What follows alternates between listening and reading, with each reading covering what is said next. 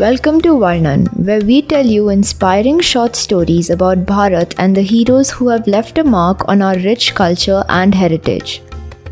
Hello, I'm Priyal, an engineering student, and I'm on a mission to make Indian history cool again. Join us as we walk down this often forgotten road.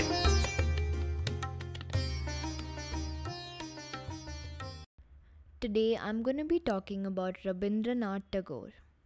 Rabindranath Tagore is considered one of the greatest minds of the modern era. His creativity knew no limit. He was a poet, a writer, a lyricist, a composer, a philosopher, and a social reformer as well. He represented India and its values at the international level. He became the first non-European to win a Nobel Prize in Literature. Born on May 7, 1861, Tagore was the youngest of his 13 siblings. His family was a long-time resident of the city of Burdwan. A few years before his birth, his family moved to the then capital of India, Kolkata. Tagore's birth happened in Jorasanko mansion. Rabindra hailed from a rich family. He lost his mother at the age of 3 and was brought up mostly by servants. His father was an active traveler. Back in the days, traveling was a lengthy business. In the absence of his parents, Rabindra looked up to his elder siblings.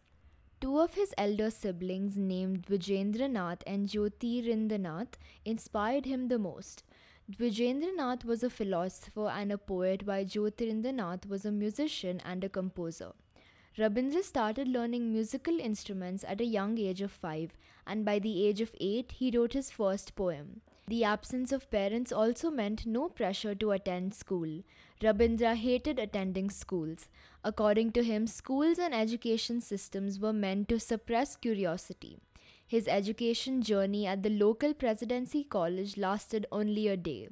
The Jorasanko mansion also hosted a variety of important and talented guests. These guests included some of the country's best musicians, writers, and thinkers. Rabindra made a habit of learning from these greats.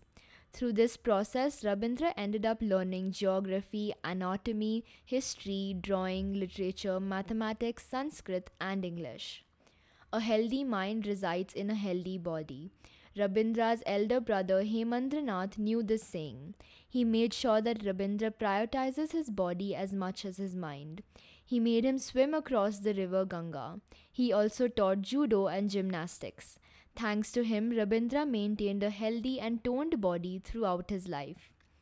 In 1873, Rabindra with his father left Calcutta for a national tour. They visited the Golden Temple of Amritsar, their property at Shantiniketan. They halted in the hill of Dalhousie. The city library piqued Rabindra's interest. While in Dalhousie, Rabindra completed lots of biographies and books on Sikhism. This tour had a profound impact on him. In the future, he would go on to write 6 poems dedicated to Sikhism. At the age of 16, he returned to Jorasanko. He published his first poem but under a pseudonym. He later convinced experts to believe that the poem was from a poet of the past. He used the name Bhanu Simha, Sun Lion. A year later, he published his first story under his name. The short story named Bhikharini, a woman beggar. The same year, he also published 2 other poems. His father always wanted him to become a barrister. Against his wish, Rabindra was enrolled in a public school in Sussex, England. Rabindra took this opportunity to get familiar with Western poetry. As an assignment, he researched the works of Shakespeare. But soon he knew this was not his way. After a year in England, he came back to India. As an adult, he was now expected to do some earning. Though his poetry was popular in the Bengal region, the rest of India was still in the dark of his excellence. This meant that his poetic skills were not financially viable. Even though he belonged to a rich family, he also had 12 siblings. As a result, he started managing his ancestral estate lands. His job was to collect tax and rent money from farmers. This period helped him understand how the environment of rural India was. Rabindra was a soft-spoken man with an appealing vocabulary. He would help farmers in need and relax taxes if a situation arises. This made him popular amongst the villagers. He would often be invited to their houses. His future stories would contain thorough details of the village and its poverty. Far away from the hustle and bustle of Calcutta, the peaceful village life helped Rabindra's productivity. From the year 1891 to 1895, he wrote one-third of his total works. These experiences gave him a lot of confidence as a leader and an orator. He moved to their property of Shantiniketan and opened a marble floor ashram.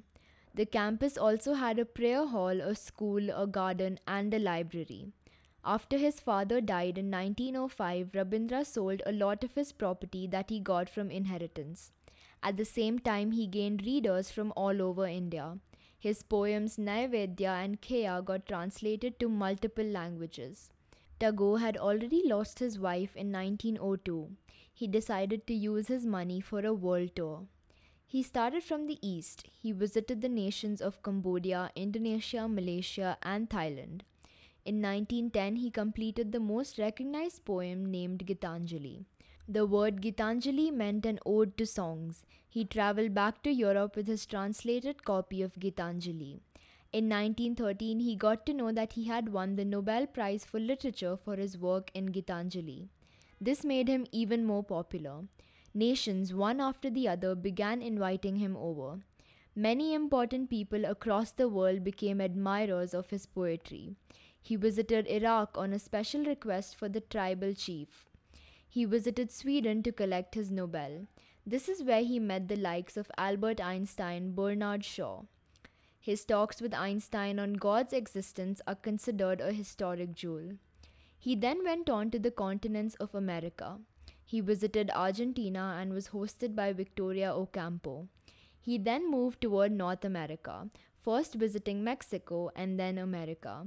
He loved the freedom of expression American culture provided. He kept visiting America many more times in the future. In 1915, Rabindranath Tagore was awarded a knighthood by the royal family of Britain. 4 years later, he denounced the title following the Jallianwala Bagh massacre. This marked his entry into the political scenario. Afterwards, Shantiniketan hosted some of the biggest national leaders of the time, including Gandhi. Rabindranath's political ideology was unique for his time. On one hand, he was against imperialism. On the other, he also rejected Gandhi's national movements. Tagore opposed the idea of handmade goods. He wanted to gain freedom through development and education. The last 5 years of his life were very painful. He suffered from regular illness, including 2 months of comatose. But the pain inspired him even more. These last years produced the best of his works. Even in pain, he kept outpouring his creativity. His friend A.K. Sen received his last poem a day before his death. On the day of 30th July 1941, Tagore slept through the eternal night. Rabindranath Tagore was born with a silver spoon, but he never let this fact become clutches to his creativity.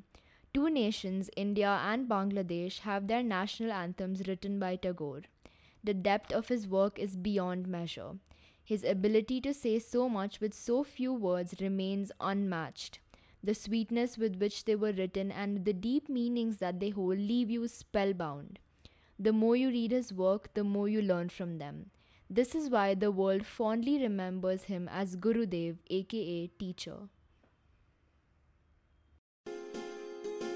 Thank you for joining. Hope you liked today's episode.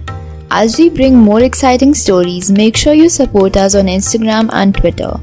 Also subscribe to stories on Varnan.in, where we'll send you one such story every day straight to your inbox. If you have a topic in mind that you would like to hear about, or if you'd like to sponsor one of our episodes, please reach out to me on my email priyal@varnan.in, that is PRIYAL@VARNAN.in.